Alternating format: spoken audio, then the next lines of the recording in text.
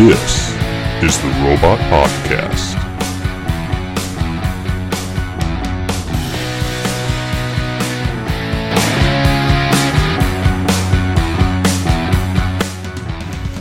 Good afternoon, everyone, and welcome to the Robot Podcast. Today we're sitting with the founder of Citizen Scientific Workshop, who is Dave Ultis. And hello. Dave, how's it going? Good, man. How you doing? Doing well. So, Dave, Citizen Scientific Workshop, I kind of consider a STEM or a STEM startup almost, but how would you describe it? Give us your mission statement. Yeah, so I guess you can fit it into any emergent acronym you want, but we do focus on science, technology, and engineering, arts, math, entrepreneurship, a lot of stuff. So where I like to concentrate most, though, is in those the science, technology, and then another sort of emphasis per project. So it might be on the engineering, or we might have a creative outlet, but we're always using those main factors, those core features of science and technology to springboard into other areas we might want to study.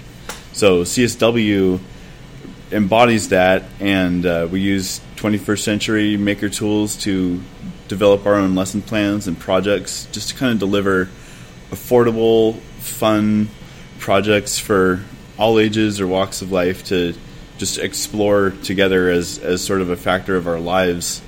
You know, those adventures you can have with science and technology, and I love robotics and 3D printing and stuff like that, so yeah. So you're really looking to make STEM accessible to people through the design of new kits and lesson plans that go along with them?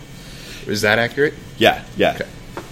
So what made you want to get into this? What's kind of your background, and how did CSW get started? Oh, man. I guess ever since I was a little kid, I've always been taking stuff apart and, imagining new things to make and just kind of iterating them however I could with whatever I had. I grew up with 3 solidly packed junk drawers and a mom that said make do. So whenever I was bored, she'd kind of send me there, and I'd come up with my own devices, and always wanted to be an engineer. It always felt really good to build with my hands. I like to make up new things and invent stuff, and use my hands with my curiosity to take stuff apart, deconstruct it, and figure out how it worked. So that kind of developed into I'd taken enough stuff apart, so I wanted to put things back together and really kind of funnel my curiosity into, teaching myself new things. And there's just, at the time, I guess I wasn't really seeing a lot of access for people, like, sort of launch pads for people's ideas. And it started this thought of like, well, what if I can show somebody something with code, make a simple robot, but it doesn't just end there. It makes a launch pad, so when they have their own ideas, which is hopefully what you're trying to foster, is just someone else's spark, and really get them going on similar paths. They can do that with the kits, so that led me to develop just simple kits that you could get started using for various robots or puppets. Really early on, it was like musical instruments. I thought I wanted to make, guitar pedals and drones and things like that, like drone synthesizers and stuff. But what I really fell in love with was making the actual manufacturing capabilities happen. And so I was coming into that right as projects like RepRap and DIY CNCs were just kind of coming around in a first wave. It was really sort of that big hype wave that led to all of the affordable 3D printers we know of today came from projects like RepRap that were community-oriented and encouraged you to become a developer, and your usage of the project was to develop stuff. And I just fell in love with that. So I jumped down that rabbit hole head first. And 10 years later, we've been making and selling our own 3D printer models. We're starting to collaborate on new printers and stuff, which is really fun.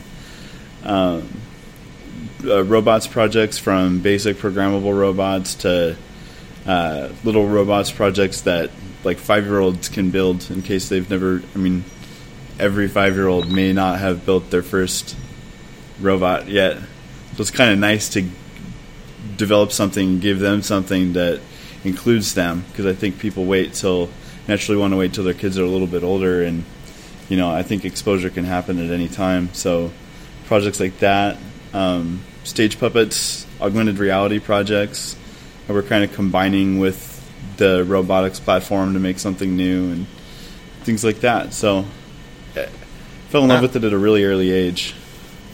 Fair enough. So are you formally educated in robotics and technology, or are you fully self-taught? I'm fully self-taught. Cool. I guess I learn from everywhere.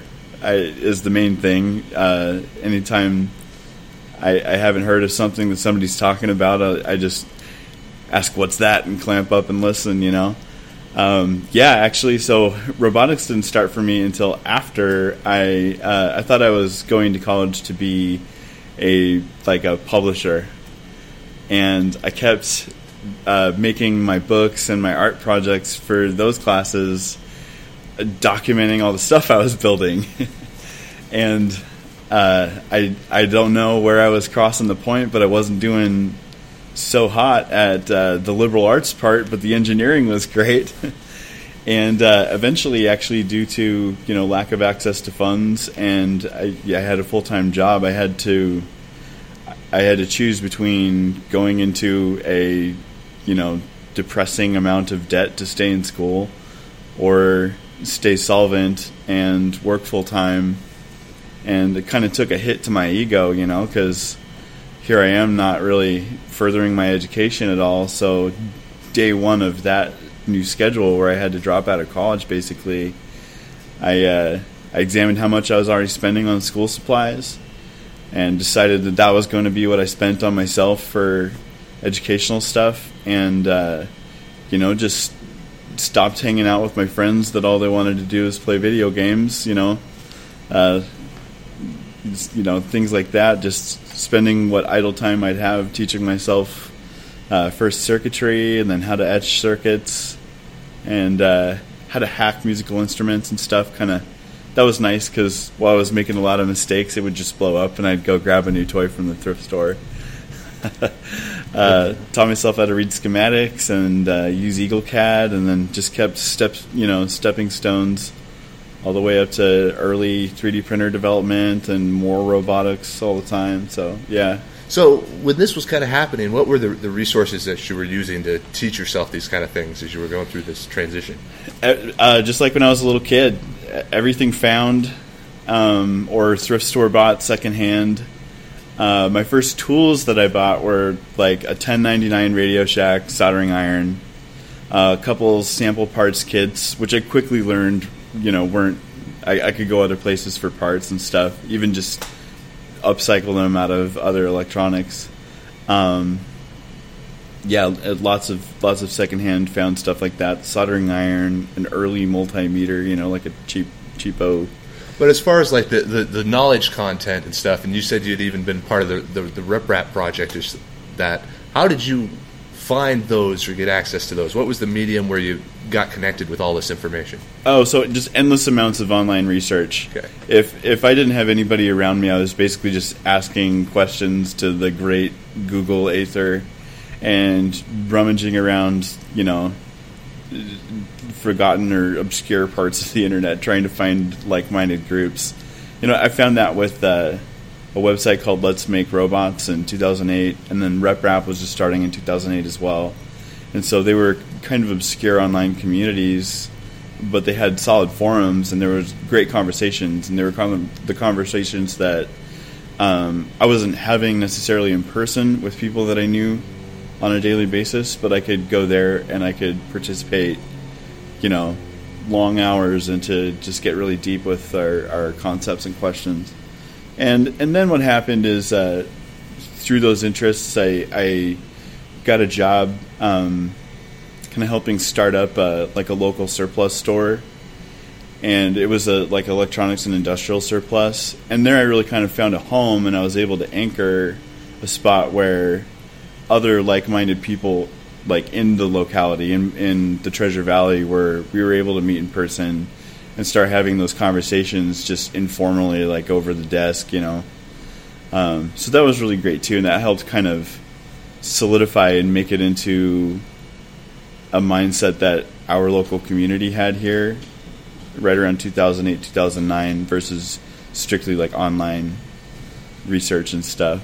So I have best friends I've known for over a decade now that live in Romania. We've never, or the EU or everywhere across the world, and we've never met in person. But we're just, we know so much about each other.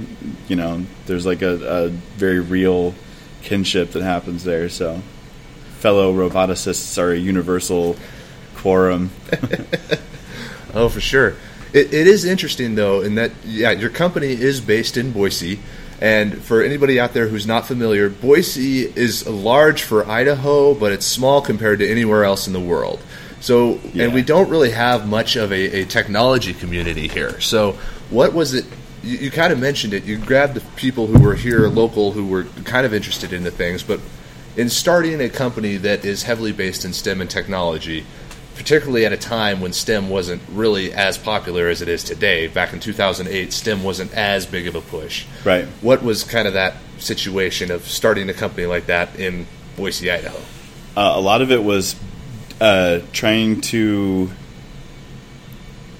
educate people on the actual faculty of hobbies like this, like salvage and recycling and sustainability, and building new things with them. At the time in Boise, there were thousands of people were laid off from what tech companies there are here. Some giants kind of have some bases here, and so there were many engineers who had 20 or 30 year careers they were being laid off from, and so they needed a place to go. And I really saw a lot of frustration that there wasn't much outlet. There wasn't an industry looking for them or wanting them.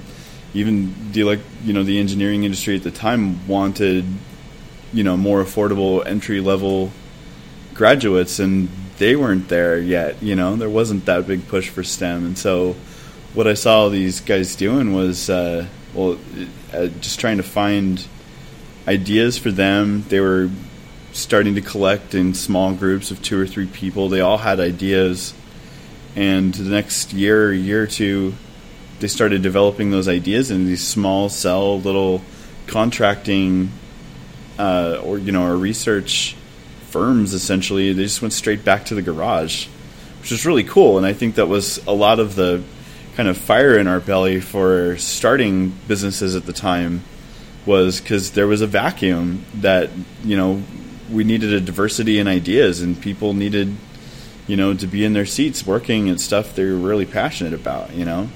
So that was a strange time, but it was pretty great for that. It really stoked the fires for the last decade of that burgeoning STEM community and things like that. So yeah, fair enough. Dave had mentioned a couple of tech giants here. We actually, Boise, Idaho is the home of Micron Technology, which makes the RAM and a huge number of computing devices around the world. So their home base is here, even though their manufacturing has kind of moved elsewhere. But they still have a large engineering presence. There's excuse me. All right, let's see here. What have I got on the next deal? So, you work on a lot of different projects, Dave. You're I would kind of consider you spread out, but how do you manage these? You got about 5 to 10 different ideas going all the time. I love irons in the fire. Yeah. How do you manage that kind of a situation in your business? Well, I guess there's that set of new ideas that you just sort of ruminate on. They might seem kind of distracting and out of the context of what's currently paying the bills, but just ideas of things that could exist, and just sort of roll them around in my head and let them kind of build themselves, if you will, for that just pure concept. And those are things I haven't really started on, but they just kind of keep the idea of, new stuff. Sort of like they keep my inspiration up. Then there's some things that are kind of like in an early development, and that's something where, again, I'm not spending a lot of like sitting down time really working really hard on them, but I'm imagining the functions I might have to build, or maybe getting like early sets of parts. So I'm still collecting parts, and I like to be a really patient guy. So if I'm still collecting parts, I'm really not hands-on building anything until I've got everything there in a box and I know I don't have to stop. Then there's that. So that's all stuff that I'm probably just thinking about and I talk about randomly. My wife calls it Minecrafting, because without any segue into a conversation, one of our kids will just randomly tell you a fact about Minecraft. And so my default topic is always like robots or something. And so she could be telling me about her day. She'll go, how about you? And I'll just say, well, this robot. And I'll tell her about the robot instead of how I feel or something like that, Fair enough. So when I've got all those parts and when that idea kind of seems pretty complete to me, what I might do is I'll go straight into kind of early drafts and iteration. And that for me is a day to a week of just heavy repeated iteration. And I basically work really hard on crafting pieces and prototyping and iterating on 3D printers, the laser cutters, or even just hacking by hand.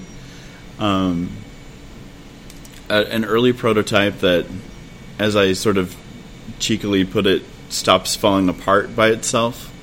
But it's got to house that concept, and it's kind of the first time it's really real, and I can move it around and see it. After that, I'll put it back on the shelf for a little while, because I kind of just need to stare at it. And so that's when other projects at other stages may get that sort of first stable time that early iteration phase happens. But then from there, there's a really long process of sort of preparing to make it into not a prototype or a project, but an actual product that people can use that gets them to the table, and while maintaining that feeling of making that first thing for the first time, everyone's able to do it, and it's a kit, it's a concise piece with clear instructions that should fit together really well. You'd be surprised how hard that is to get to sometimes. It's a factor. So there's a lot of time there. Probably the most time is spent basically preparing those prototypes and streamlining them into some form of like beta kit that I can do in a small run. So with that method, there's probably many projects at different stages of that, and I've been lucky enough lately to one at a time. When they're ready, when they've gone through all those stages, and I may have even built a few small batches and had workshops, so the public can actually give their input, like real people building this, tell me how they feel about it. After a couple rounds of that, I've got a pretty concise kit that builds well. I'll release it to, like lately, Kickstarter, or I've been thinking about just toying around with other crowdfunding platforms, just to put them out in small runs, and that way there's something that I can show the public, and I'm comfortable with moving on, because they still stay edgy. It's just has to be sort of stable before mass consumption hits. So the last one was Plantoids. Right. Yeah. Yeah, we're going to talk about him in a little bit. Yeah. One I've had really good luck with is basically just our basic programmable robot. I call it a mini mob.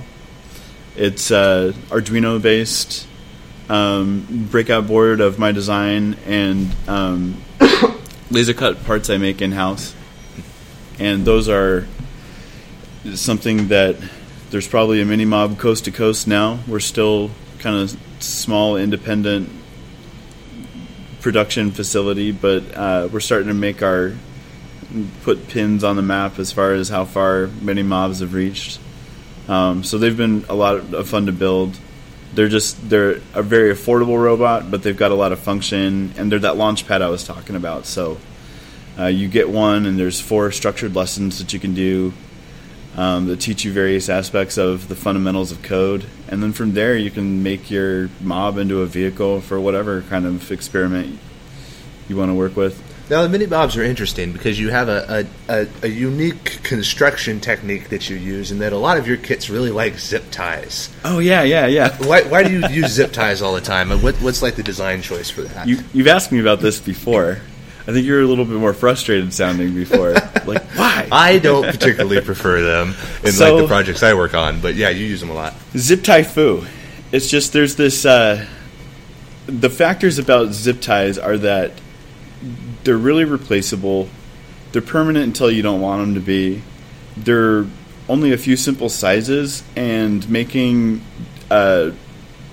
structures that are stable in their assembly, but have a little bit of like flex and move means you can be a little rougher with them, like kids, or it flies off the table and stuff, and it just doesn't have to. You don't have to worry about it so much, as opposed to thin-walled pieces or things like that. So zip ties really help kind of give it this earthquake-proof sort of shape and feel that lets it move around. It's pretty forgiving, but at the same time, you figure out you've put a part together wrong, you can just clip it and zip it.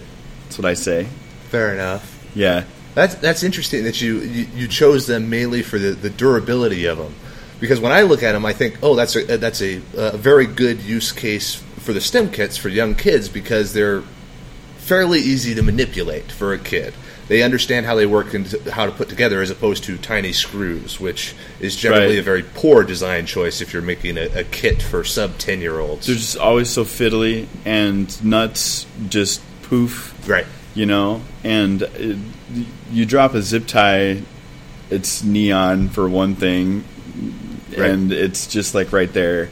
And yeah, like screws and hardware, if you want to make one connection, you're really actually dealing with 3 parts: your tool and the 2 things you need to put together. Whereas the zip tie is just one piece that connects 2 pieces together. And so still 3 pieces. Well, so your fastener is an assembly of 3. You're using 2 pieces to connect 2 pieces with a screw and nut. Okay. The zip tie is the one piece, and you don't need the tool in your hand as well. Right. Because it's your hands that are the tool. Sure. Yeah. So, it's just a little bit simpler. It's a little bit more direct, kind of like origami levels of construction technique, that's a good fun. Analogy. Yeah. Alrighty. I love zip tie foo, man. I'm going to bring you over to the... No, I don't think you will. To the zip tie wushu. I don't like it because the aesthetic bothers me all the time. I feel like a design snob. I probably am a snob about it or something like that, and I just can't stand zip ties because they look kind of jinky, even though functionally they're very good for what they do, for making a good, easy-to-assemble kit, which is what the purpose is. Yeah. The purpose should drive all, but I'm still snooty about it. You're fine. I think I kill that in my own mind when I use neon zip ties, and then just take it all the way over. Yeah, just all the way. Yeah, and we've been using. So I'm doing a thing with mini mobs now where we've got special sort of covers for them, and so when you see it, you see something that's an object. There's no exposed circuitry or wires sticking out or anything like that. Sure. And it just completes the kit. And you don't have to see them, even if you know they're there. Yeah. Oh, yeah, it makes it so much better. As if any of these 5 to 10-year-old kids are going to care when they're building this thing. No, for the most part, I think kids agree with me, where it's like, oh, yeah, as long as the zip ties are neon in many colors. Yeah. Yeah, exactly. Alrighty. So, we had touched on this just a little bit earlier, but you recently ran a successful Kickstarter for a new kit that you made called Plantoids. Yep. Congratulations on that. Thank you. The Plantoids are another kind of eclectic project in that they are robots where you use sensory data from a plant to control the robot. Now, there was a project on Kickstarter about 4 years ago where you had a robot that a goldfish controlled. And right. Apparently you looked at something like that and said, I don't think the thing driving is stupid enough, so I'm going to use plants and have it drive the robot. So why don't you unpack plantoids a little bit for us? Yeah, so, I mean, when I think about robots, I think about them as, like I read a really good thing in a book about Valentino Breitenberg, who created like phototropic robots a long time ago with like tube technology, right? Okay. And so he made they're called Breitenberg vehicles. Breitenberg vehicles are simple bug intelligence robots that simply react to light with their sensors, and they follow light or run away. And he used them as a model where the vehicle demonstrated like an emotional intelligence, love, hate, fear, and confusion, where it could love light, so it drove towards light, or if it was afraid of light, you'd arrange the motors and sensors in a different way, and it would run away from light. Confusion means it went in circles, and all that stuff, right? So it's always been one of those things in my head where robots are vehicles for us. They're vehicles for us to learn. They help us. We make them move so that we can see cool new stuff, And so when I fell along plantoids, it was kind of one of those things where I wanted the vehicle to really show me, what that plant is thinking, and I wanted to create a model of rules for the vehicle so that based on the profile of the plant, the vehicle would then drive to sunnier places, or if you add a certain kind of sensor that looks for humidity, it's going to balance its position based on the humidity it's sensing. And so these first plantoid kits are kind of a getting started approach to those concepts. I've actually been working on plantoids for about 4 or 5 years now, and they've ranged in prototypes all the way from these cool little Arduino-based robots that I just released to full Linux-driven mobile web servers that monitor plant life with complex sensors that do like research quality observations, and they're a very high level tool. The reason I've kind of wanted to start at the simplest with this pathway is that in sort of environmental science and a really kind of obscure school of thought around plant signaling, where you're researching plants and how they respond to the world around them with cool stuff like micro vibrations or chemical responses and things like that.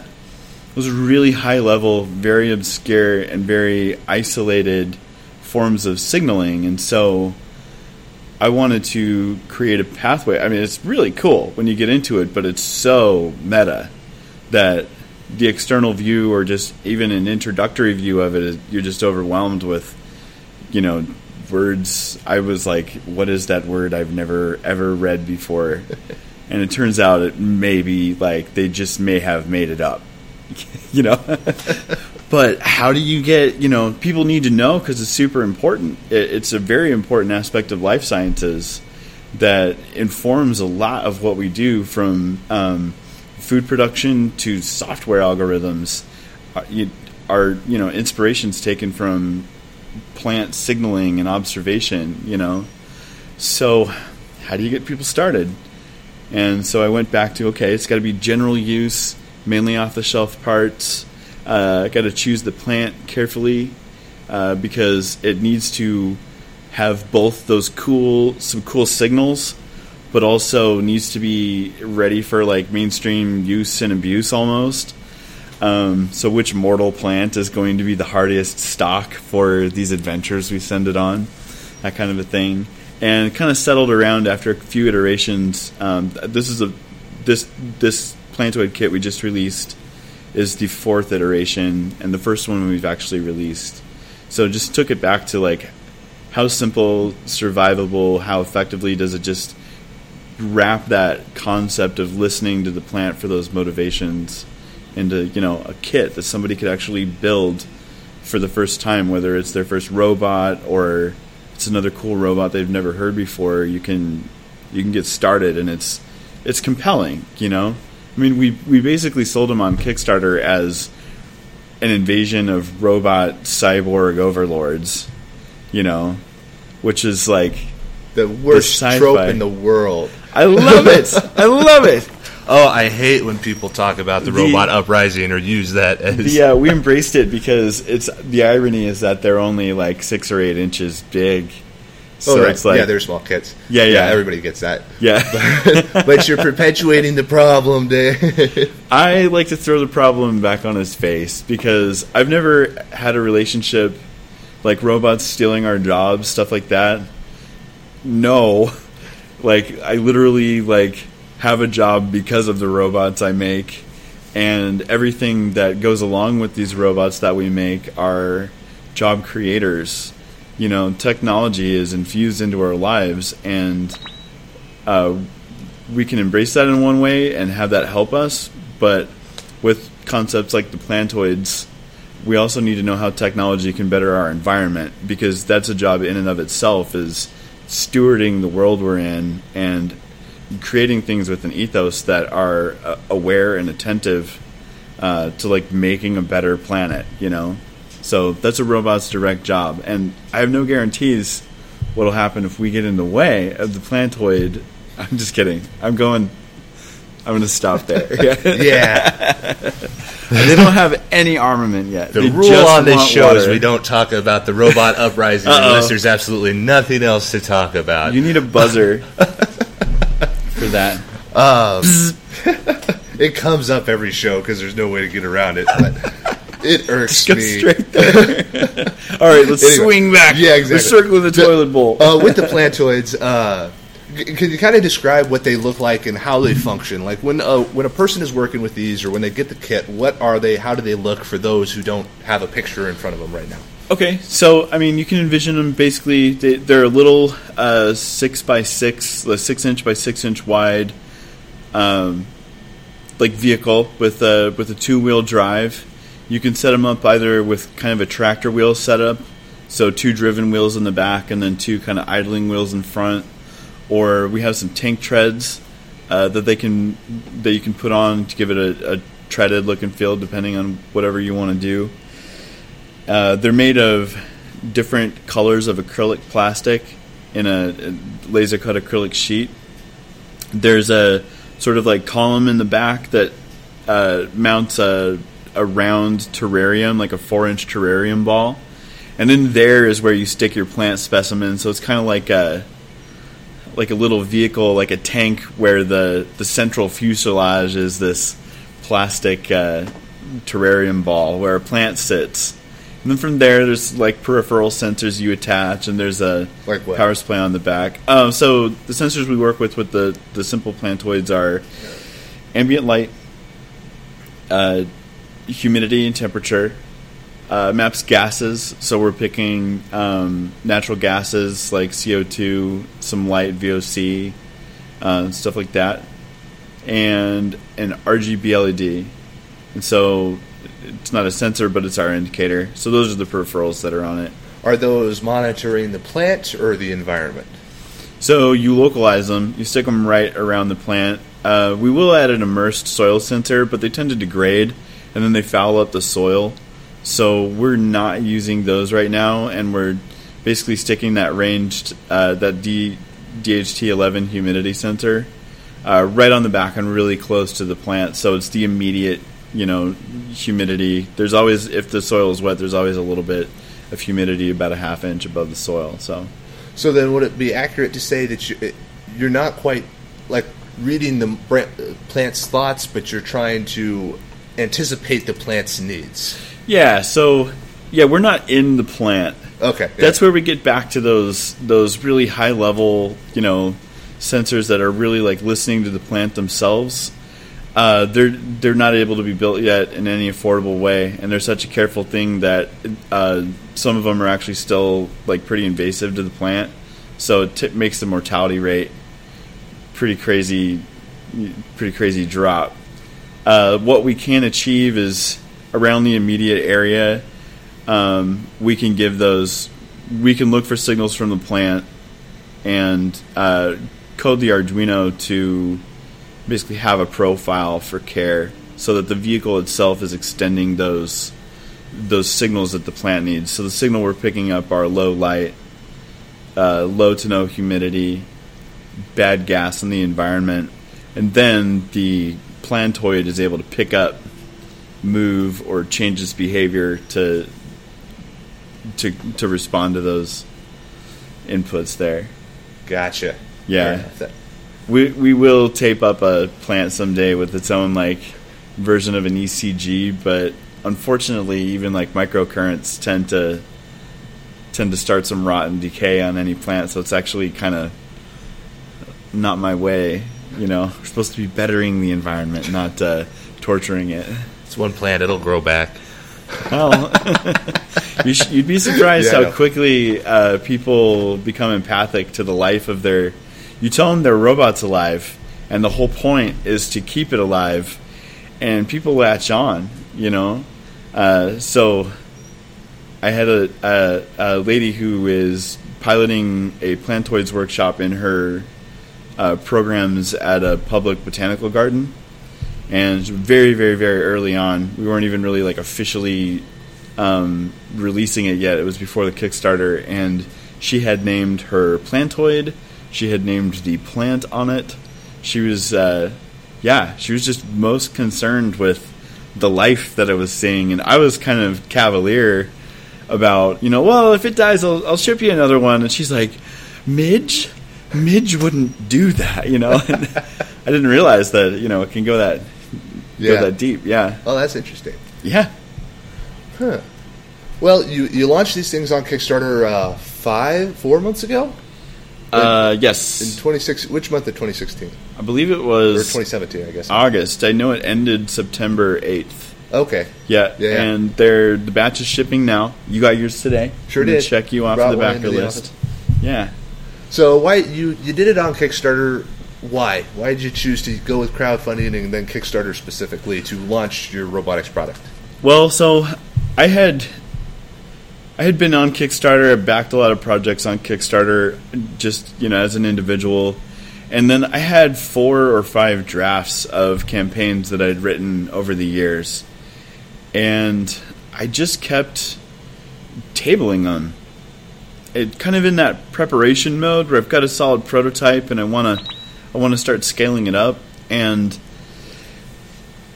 I guess you could just call it I was just sort of self-teaching how to use a crowdfunding platform well. The reason I stayed with Kickstarter was it's the one I had the most knowledge and history with, number one. 2, I still saw a lot of small robotics technology campaigns being successful. Yours were a big inspiration because you got a good method to, and a good size. None of us are shooting for the moon. We're trying to make cool robots into successful and viable platforms, and that starts with just being able to build the first 100 kind of a goal was where I was at. So that was still able to be done on Kickstarter, and I had never launched one, and so Plantoids, I'd had a draft for years, and I had changed it several times. And it just felt like they were ready. It took that long for my kind of first one to actually mature into something that I wanted to press the go button on. But, and it worked out okay. There's some things about Kickstarter that you could say are, pros and cons, but I didn't really feel like I had any practical experience until I had ran a campaign to success before I could, really see what flesh those out. So what are some of those things that popped up or that you learned from it, I guess? Well, so one thing that I didn't quite understand before versus after is you still bring your crowd to the show. We're in Boise, so there's a lot of people here, but then sort of geolocation and people's search data and stuff that Kickstarter uses to show front page results to people. Outside of Boise, it's really hard to kind of gain that virality. So We did a lot of formal advertising. I guess I shouldn't say that this was my first successful Kickstarter, but I had run a spectacularly failed Kickstarter before too, and that taught me a lot about that. Some of the pros, though, are that if you can kind of meet that metric data, you will get people to see your project. You will get people to view it. It's just you got to have all your tools, and you have to use all of them. Otherwise, any one thing dropping off, you get those feelings midway through the campaign where you're like, oh, this is a bad day, and then you get a pledge, and you're like, yes, we're back on this ship, guys. So it's a roller coaster, but it is. Some of the positives are that you really do. It's authentic when it comes to that release, like that first public release. I was startled when 5 continents are going to have a planetoid on them. I mean, one or two people in Australia, 1 or 2 people in Asia, in Africa, and things like that. But they'll contact you, and actually nobody from Asia. But yeah. Okay. Like the EU and everything like that. So, right. What kind of tools were you using to promote and grow and make the campaign successful? What were your action items? So, video was number one. I think that's probably the basis for 80% of people to make a decision. Sure. And that's where I failed the most. Is I'm good at creating something you could film, but as far as filming that and creating a concise message. That was really hard for me, so I had some help doing that with our video. Making the description, I tend to think that the best description is the most technical and detailed one, and that tends to glaze people's eyes over. So just writing something that was consistent, spoke to a message, and had a good narrative about it. Online media and marketing, you have to have something to post and promote, and so I tuned all of the normal advertising that I normally do, and spent a fair percentage of my own funds just to kind of keep the word out and keep hits going, and so sponsoring ads and things like that. Were those through like Facebook and Google, or were they more specific on like blogs, or what kind of advertising was that? So there were a few write-ups that we did with the press release, and then we kept boosting those posts when they came back because somebody else would cover us, and we'd reach out and really create a relationship with whoever liked our stuff. There was an article in Hungary that, when translated, got it completely wrong, but we still reached out. It was the most hilarious article to Google Translate. But yeah, we would do that. Google SEO, Facebook advertising, just kind of like strong metered posts where we changed up the target audience a lot, because sometimes Facebook's algorithms tend to just show the ad to one person a lot versus sending it out a few times to lots of different types of people, so with like who they've profiled. So we were doing a lot of that. Full press release, trying to get people to just like see it, unbox it, and review it. If there was something I could do every day, then I did it. And yeah. Fair enough. Would you do it again? Did you like the Kickstarter experience after it was all done, or yeah, I would. Did it be a regular thing? Okay. Yeah, I mean, I definitely am more discerning now of what projects I have coming up that I feel are appropriate to the platform. But I would. I will also try in the future just doing independent crowdfunding campaigns that I have a little bit more creative control of, that maybe don't have, that separate sort of body like Kickstarter is, that's billboarding their own favorite things and kind of adding to the hype with their partnership. So maybe we'll lose that, but there's some projects that I feel they're sort of niche enough that they could go on for a little longer, and maybe develop a group or community possibly the same size, but in a more trickling in way rather than a wave of hype, Fair enough. Yeah. You should, what is that website we started trying? Oh, Celery. Try Celery is a pre-ordering system that is trickle-in, because you basically just list it on the website, and then people can pre-order your object for however long it is, and you just give them updates. Celery? Celery. It's trycelery.com. They're not a sponsor. I'm just saying, bringing it up. We are unaffiliated with trycelery.com. We are just fans. Yep. But yeah, TriCelery is a good pre-ordering platform. Okay. If you want a slow feed crowd fund that's off of your own organic traffic or on your own website or something along those lines. Yeah, I mean, I got to keep changing, like being consistent with what works, and Kickstarter works well for projects that are timed right, that are the right content, and there's things that maybe are ready and I don't want to have to wait on, that I just want to see if they kind of fly or die. Like, if people like it, sure, I'll keep going, we'll keep building a community around it. Or if they hate it, or there's obvious things that they pick up that need to be worked on, then they stay at that research level, and there's not that deadline and all of this, kind of like need for outlay to try to spin up a success, where it really should just stay and keep kind of ruminating and streamlining before it actually needs that, So longer term crowdfunding thing where people are a little bit more aware of some of the back end research would be something I'd like to look at, because it's hard to really spend any amount of time on Kickstarter telling people pertinent information about what you're actually doing for them in the history of it, what got you there. They just want to know what got you there and when they're going to get it, Yeah.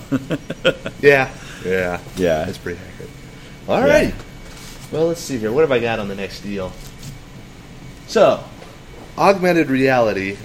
You've been toying around with this for a little while, and it comes up very often when we've talked to each other. But you're trying to use augmented reality in conjunction with your robotics kits to help the learning experience. Can you unpack that a little bit?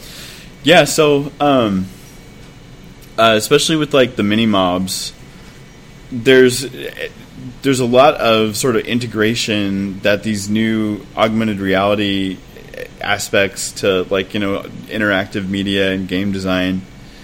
There's a lot of stuff that's sort of, I'm seeing that it's not built yet, that a practical robotics platform could really use.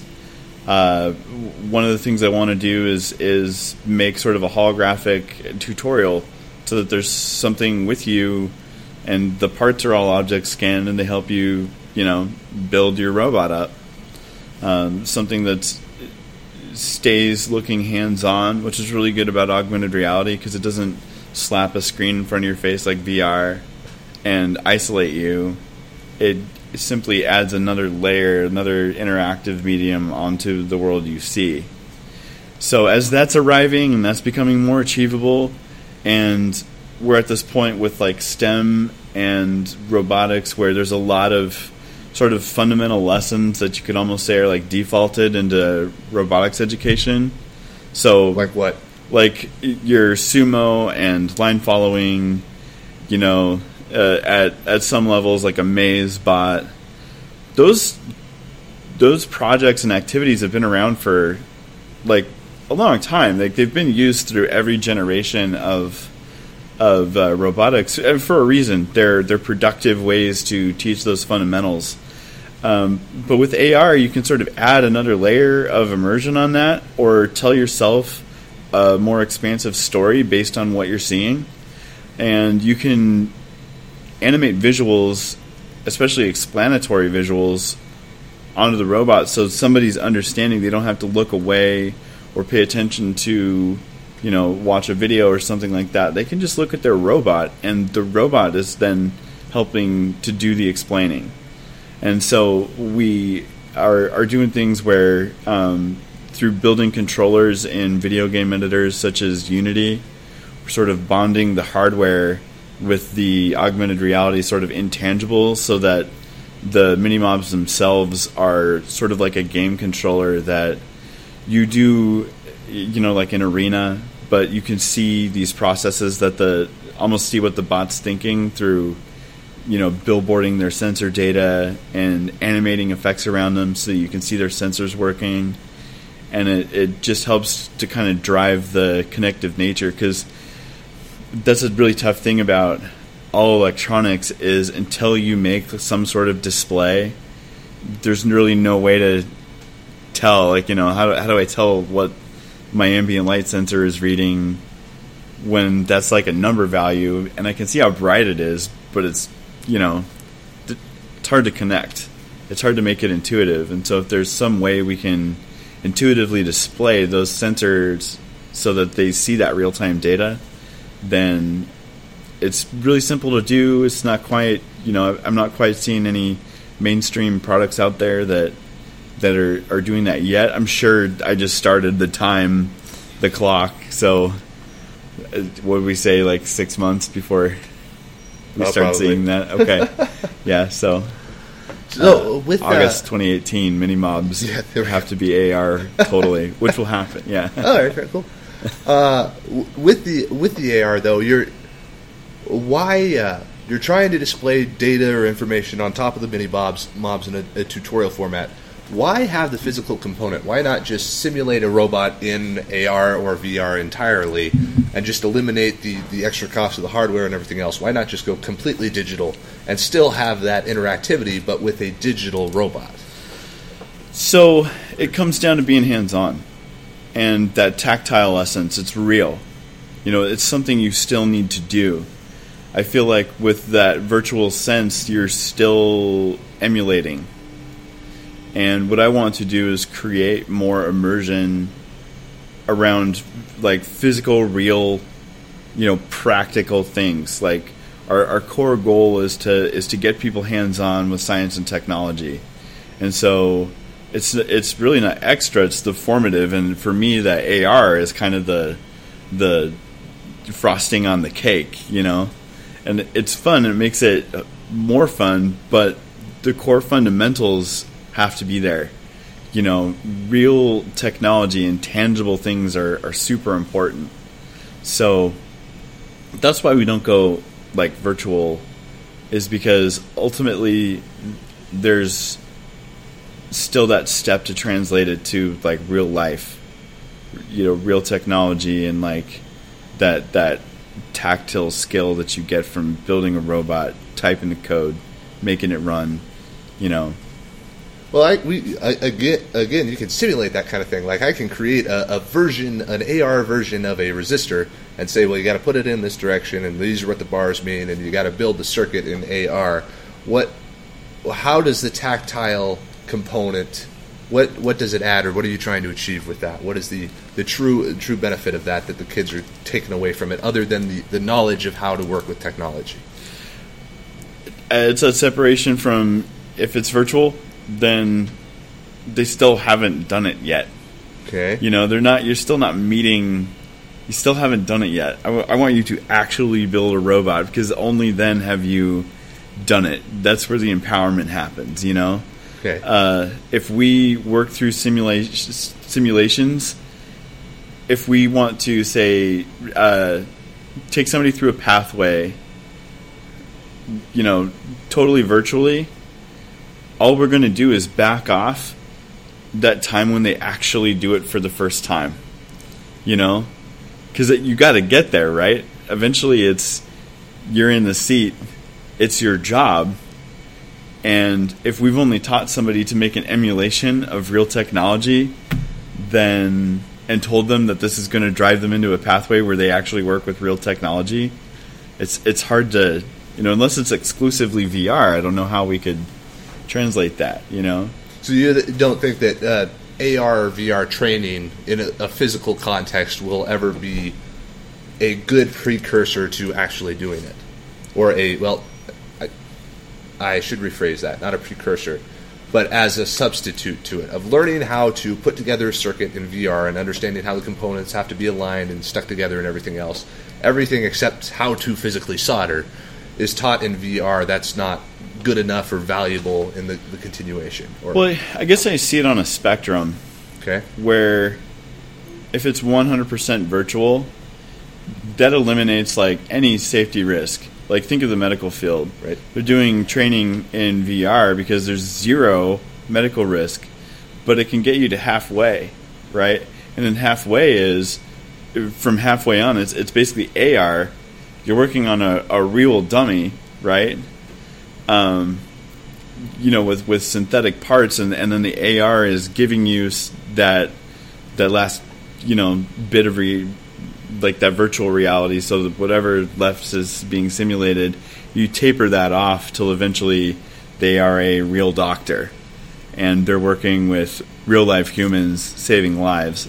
So I see it in that way where it has its use, but there's that gradient that by the end it's like, okay, take the goggles off, and you've had a real object in front of you maybe the last half of your way, but now you're trained enough through this gradient that you're more comfortable now working with the real setting, And if we imagine that in an engineering environment, it's like safety risks of robots, obvious one, batteries, right? So, I mean, yeah, in VR, if you can teach a kid, or VR or AR, to plug in a lithium-ion battery correctly the first time, huge plus, But eventually, it's a battery. They got to have the real thing in front of them eventually, So, right. I think they're very supportive, and there is that pathway, but it's got to be like an established, pathway. I think robotics are easy enough that if you can start with that real live object and kind of leapfrog where it's virtualized and where it's not with the augmented reality stuff. So, say you have your parts laid out and you have your battery holder, then the animation would tag those and then show you an animation about where things go 3 times. Right. And then you can do it. Odds of success skyrocket. Yeah. Yeah, because there's always that one kid in the workshops that intuitively knows how to make batteries into a welder. Yeah. Yep. Yeah, those are the ones like Harry Potter learning the fireball spell. Oh, yeah. Yeah. Yep. All right. Let's see here. So, what are kind of your ultimate goals or plan for the future from here? Where are you going from now on? So next big thing. Yeah, I've got all those projects that are kind of running through development cycles, and there's a couple more robots on the horizon, probably 1 or 2 that will continue to release in 2018.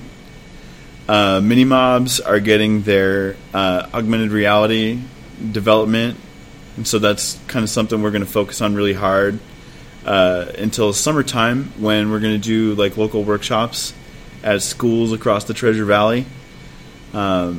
Again, those just last steps where the community's involved in kind of finishing up, tying up all the features of those new additions to the Minimob kits. Yeah, so a couple new platforms that I'm just kind of waiting for the right time. Still trying to decide if Kickstarter's the right one for a couple of them.